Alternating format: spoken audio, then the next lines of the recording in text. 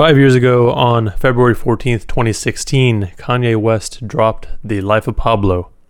Welcome to the Bar for Bar podcast, and this week we're going to discuss The Life of Pablo, how it holds up, and a little bit of the history behind it.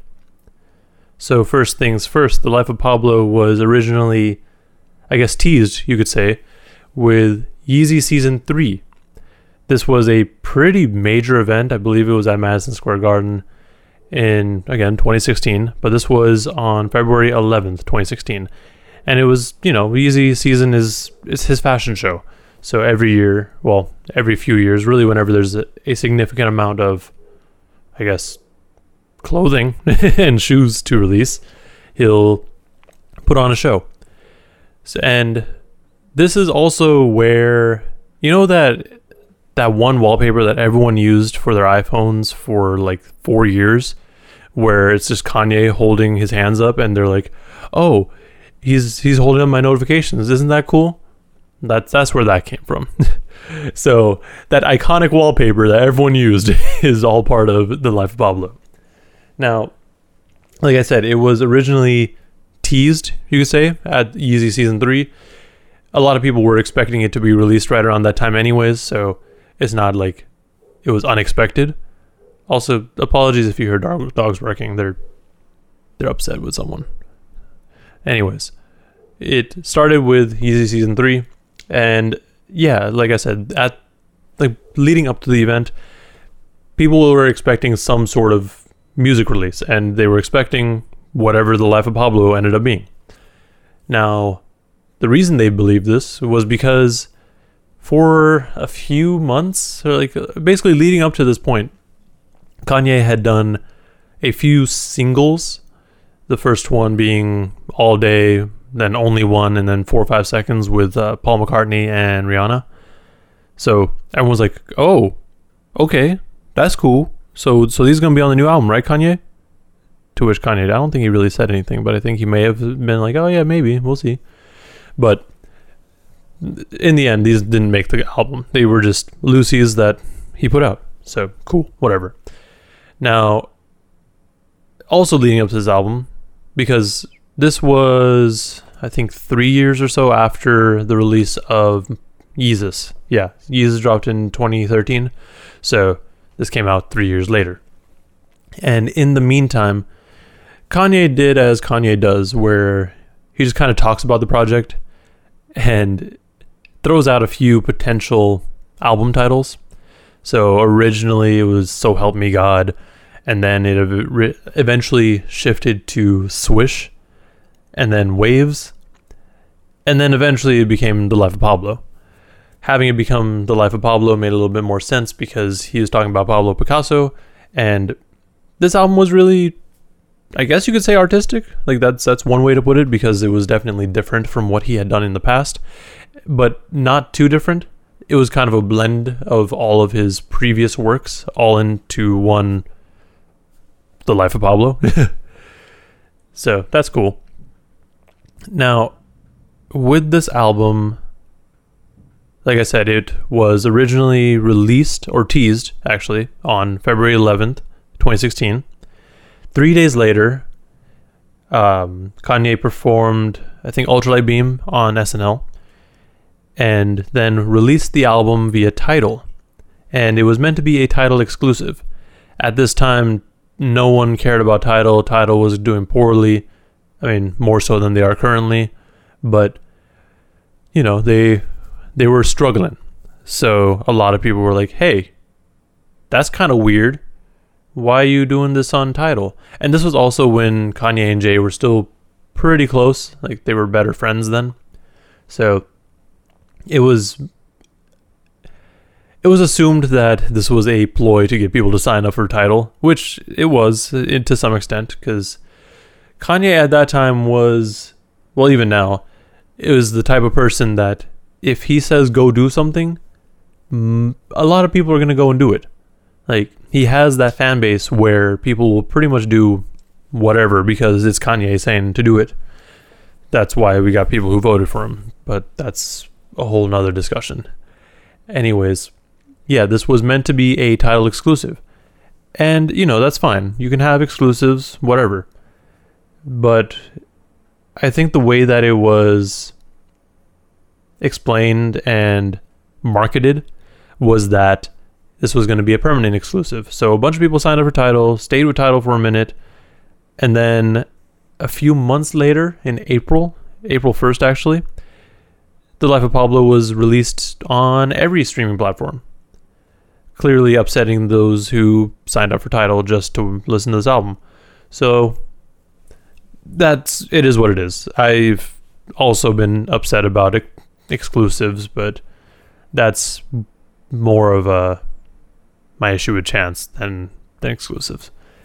Anyways, when this album was being revealed at the Yeezy Season 3, I was in class, and I was on my computer trying to see what was happening, because, this was a whole event. People who were super into hip-hop and super into Yeezy and Kanye as a person, they were all watching, and myself included. I was very yo, what's going on? Are we gonna get new Kanye? What's happening? Because I wasn't a big fan of Yeezus at the time, although now I am, because I listened to Death Grips and Clipping, and I'm like, oh yeah, no, this is just a light version of all those. But I was excited because Kanye is one of those people. When he releases, people tend to listen. People are gonna see what it's about. So when it was originally revealed, it obviously got leaked, and I went straight for the leaks, and boy, those leaks were good. And then Kanye did something that most people really don't do even now, but it still sometimes happens. Kanye edited the album. He released updates for the album, almost as if it was a video game. There were patches and everything for it. It was kind of weird because, like I said, that wasn't a thing that anyone had done up until that point. But to Kanye, the constant alterations for this album was part of the album itself, because the album was a living, breathing, changing creative expression in his own words.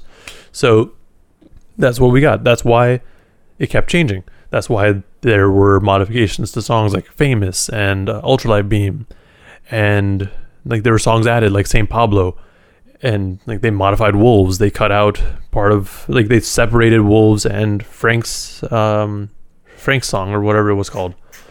Now I need to figure it out. But or Frank's track, yeah. I think originally they were they were just one song.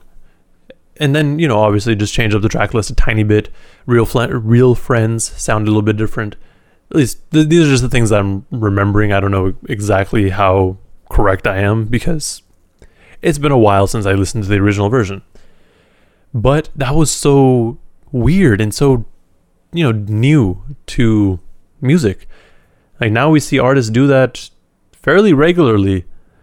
Not necessarily to the point where it's a full change for the album, but sometimes they'll change up the beat a little bit. They'll go in and clean it up, or they'll add tracks later on and not label it as bonus, but then later on they'll be like, oh no, this is the deluxe edition. So Kanye kind of opened the door for that. Now as an album, I think originally what Kanye said was this was, or talking about the album, not necessarily originally, that this was like a gospel album, but with cursing. So given that information, you kind of see why he did what he's doing currently. This is just kind of the first step, you could say. Everything after this, with Ye, Kids See Ghost, Jesus the King, those are all just kind of evolutions, or just they were affected by how the Life of Pablo went and the recording process and everything like that. Now, with the Life of Pablo in itself, other than it being a quote-unquote gospel album, it took a lot of what Kanye did in the past. So obviously 808s and Heartbreaks is a huge album, and it had a lot of impact on damn near everyone we listen to now. I was talking about it the other day, where without Kids See Ghosts, or sorry, without 808s and Heartbreak, that's a completely different album. Without 808s and Heartbreak, we wouldn't have artists like Travis Scott. We wouldn't have Drake. We wouldn't have like a lot of the newer popular artists, because up until that point, we really just left like the auto-tune and emotion, you could say, to the R&B singers. So having a rapper come out and be like, hey, I'm sad, like these are my feelings, and have it be like achieve mainstream success was completely unheard of. So obviously he'll bring that into The Life of Pablo, and he did. So there were a lot of auto-tune bits in it. He also brought in a lot of Yeezus with all the loudness and the different sounds. So, and then obviously he had some of the soul sampling that he's always been doing. Just, it wasn't on display as much, you could say. With the rest of the album, it's very interesting. So, like I mentioned, it was meant to be, or at least Kanye said, that it was a gospel album. And that's very clear with the first track, Ultralight Beam. Ultralight Beam is just, it's literally a gospel album, or a gospel song. And I forget, it's like, it features a choir. I forget exactly the choir's name now. Where is it? He'll come back to me. But anyways, it literally featured a choir on the song. So yeah, and then it obviously had Chance the Rapper, who is basically a Christian rapper. I mean, you can say whatever you want, but that's kind of what he is. So you start off an album like that. Clearly, you're going to have some interesting thoughts on it. Then we get into Father Stretch My Hands, part 1 and part 2. With those songs, Kanye just goes in a completely different direction. And with part 2 specifically, that's our introduction to Designer. And because part 2 is essentially just Panda, but the chorus for Panda rather than the entire song. Later on, obviously, Designer got signed to Good Music and released Panda and a few other songs, and then eventually got dropped because Kanye didn't know what to do with them. But again, another story. That's for another day. We're not going to talk about Designer today. But yeah, with part 2, we got Designer, Panda, dope. I feel like he was underutilized, but it is what it is. It's almost like he just used him for this album and then was like, okay, I don't want to play with you anymore. Bye. So after that, we had Famous. Now, this song got so much hate, but it also made a lot of sense at the time. So if you aren't aware, a few years prior at, I believe it was the VMAs in, I think it was like 2010 or before. Anyways, there was an award, like Best Album, and it was between Beyonce and Taylor Swift. Beyonce didn't win that award. Taylor Swift did. And what Kanye did was,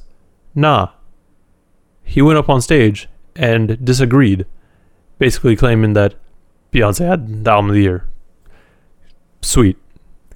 Awesome. Now, because of that, he felt, Taylor Swift is only famous because of me. The chorus literally goes, I made that bitch famous. Now, what's funny with that is, I don't remember if it was that same year or a few years later, but Taylor Swift hit him back and she was like, that's not cool. To which Kanye's like, you gave me permission and we collaborated on this. What the fuck? Why are you doing this to me? Why are you being so mean? Like, you literally said, yeah, that's cool. Like, that'd be dope. I think that's actually what she said. Like, Kanye was like, yeah, so I was thinking, I have the song called Famous, and I'm going to reference you. And on the chorus, I'm going to say, I made that bitch famous. And she was like, yeah, that'd be dope. Something like that. Like she was aware of it beforehand, and she was like, yeah, no, she was for it.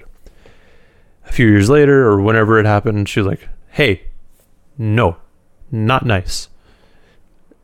To which Kim Kardashian went on Snapchat and posted all these recorded phone calls, which then got into a whole nother thing. Eventually, I think they both ended up dropping it because it was just like, okay, now we're just, nothing good is going to come of this anymore. So they just dropped it. Cool. The rest of the album.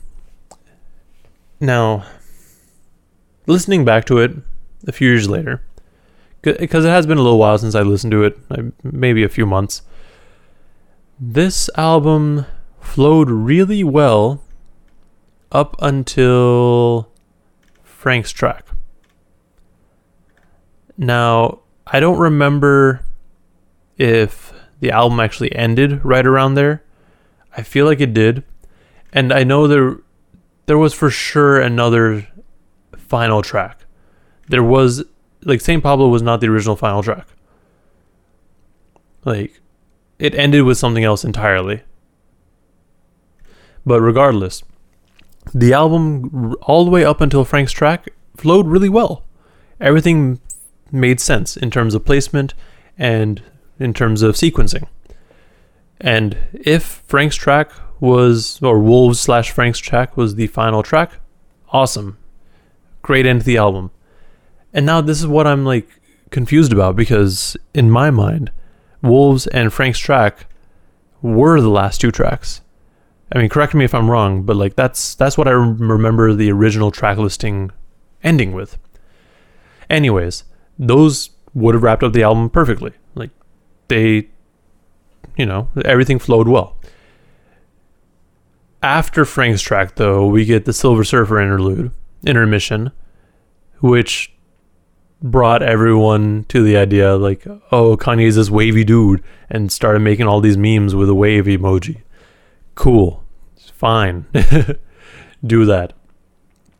And then we have 30 Hours, No More Parties in LA, Facts, and Fade.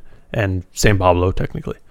Now, ignoring the possibility that Wolves and Frank's track were the original last few tracks, the album still would flow okay. Because Real Friends to Silver Surfer intermission, like, that breaks up, like, the Silver Surfer intermission breaks up the album really well. Because 30 Hours, No More Parties in LA, Facts, and Fade all have a very similar sound to them, which is fine. It works well. And I wouldn't have minded it flowing that way. Now, 30 Hours, I know a lot of people were upset because it features Andre 3000. But he only just... he the Schoolboy Q song with Travis Scott, Chopsticks, and Travis Scott is only on the song to say chopsticks? That's kind of what Andre 3000 was there for. He was there to say 30 hours. 30 hours. Like that's all he said. So a lot of people were upset because he was tagged as a featured artist. I feel like if he wasn't tagged as a featured artist and he was just kind of used there for the vocals, kind of like Vic Mensa on the album, sure, people would have been fine. Now, this then goes into No More Parties in LA, which features Kendrick Lamar, and a lot of people were also excited for that song. And it's a good song, and it's produced by Madlib. And you know what happened? Freddie Gibbs used that song. He put out a freestyle, Cocaine Parties in LA, and it's so good. And speaking of Madlib, a lot of the tracks so Madlib had given Kanye a lot of songs or beats and instrumentals for this album. He only chose No More Parties in LA. The rest that Kanye didn't use ended up being on Pinata, the first Freddie Gibbs and Madlib album. Like, the majority of those were originally meant for Kanye. So that's awesome. Without Kanye saying no to those beats, we wouldn't have Pinata, and we wouldn't have Bandana and Montana whenever that releases. So, awesome. Also, Bandana. Anyways, that then goes into Facts, the Charlie Heat version, fine. I didn't really care for that song, and Fade, I also didn't really care for that song. St. Pablo is a really good song though, and this was one of those songs that was added later on. Because, yeah, I remember for the longest time this album only had 19 songs.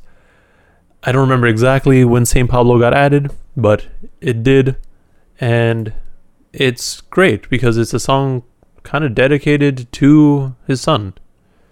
Now I'm looking at it. Yeah, it was added in June of 2016. So a whole exactly 4 months. I can do math. Exactly 4 months after the original release of The Life of Pablo.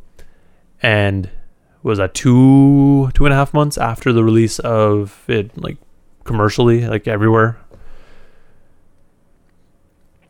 Yeah, and I think originally it was like just on there, like on its own or something. Yeah, it's weird. This whole album has a lot of like little things that they just modified, and it's cool. It's crazy enough that damn near every song on this track list has a fucking Wikipedia page for it.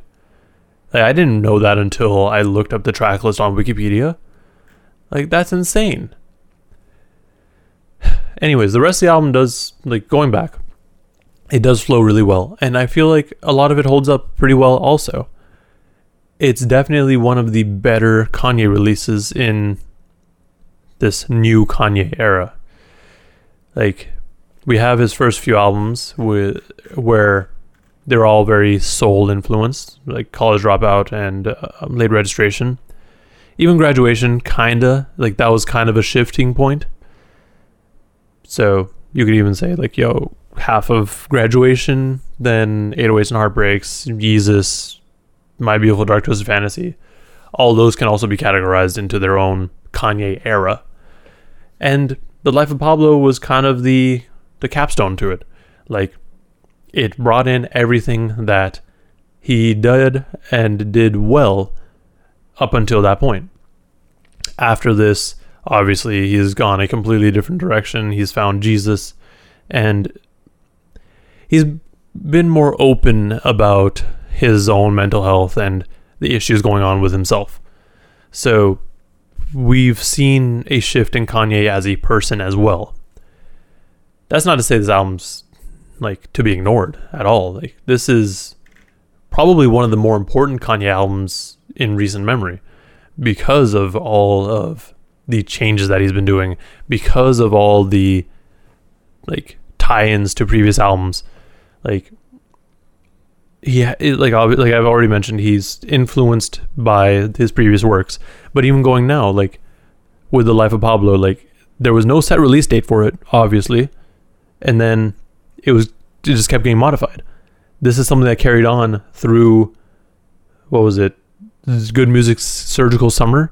So when Pusha T, Tiana Taylor, Ye, and Kids See Ghosts came out, like all those albums were affected by Kanye's mindset at that time. Like, his release schedule was just like, I'll release it when I want to. So that's why the only album that was actually scheduled properly to be released was Daytona. Everything else was just like, we'll say it releases on this Friday, but it'll probably release on Sunday. It's like, fuck, because Kanye was in a different space at that time. So there's been a whole lot of stuff happening with him. But yeah, I like The Life of Pablo is kind of the introduction to the current Kanye. And it's also just really funny or not funny, but like important to mention that at this point, Kanye acknowledged that people didn't really like the direction that he was going because of Yeezus, really. Because Yeezus was that album that was just like, okay, what the fuck is happening? So that's why he had the freestyle, I Love Kanye. Like, he's acknowledging like, yo, I know you guys love Kanye, and I would like to go back to that, but this is where I'm going now. Like, kind of along the same lines of, you like my old music, go listen to that. Don't hate me for trying to evolve. It was just kind of funny that he was bringing that up because yeah, like a lot of people definitely didn't really like the new Kanye. People liked the old Pink Polo Kanye.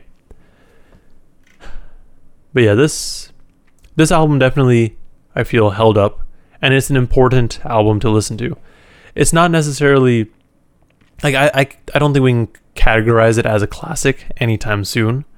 We'll have to wait and see what happens with Kanye's career going forward.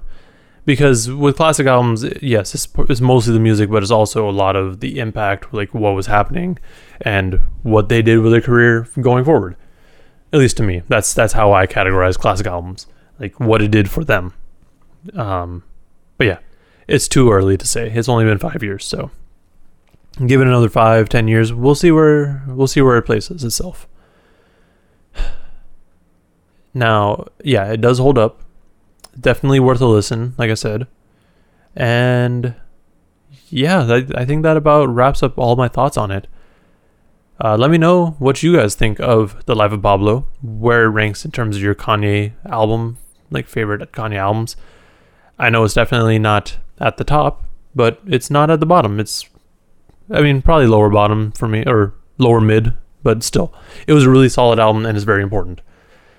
Now, yeah, let me know what you thought of this album.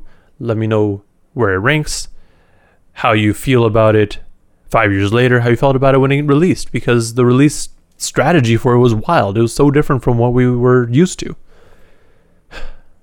But yeah, also like and subscribe if you want to see more content and podcasts like this. Thank you for watching, and please stay safe out there.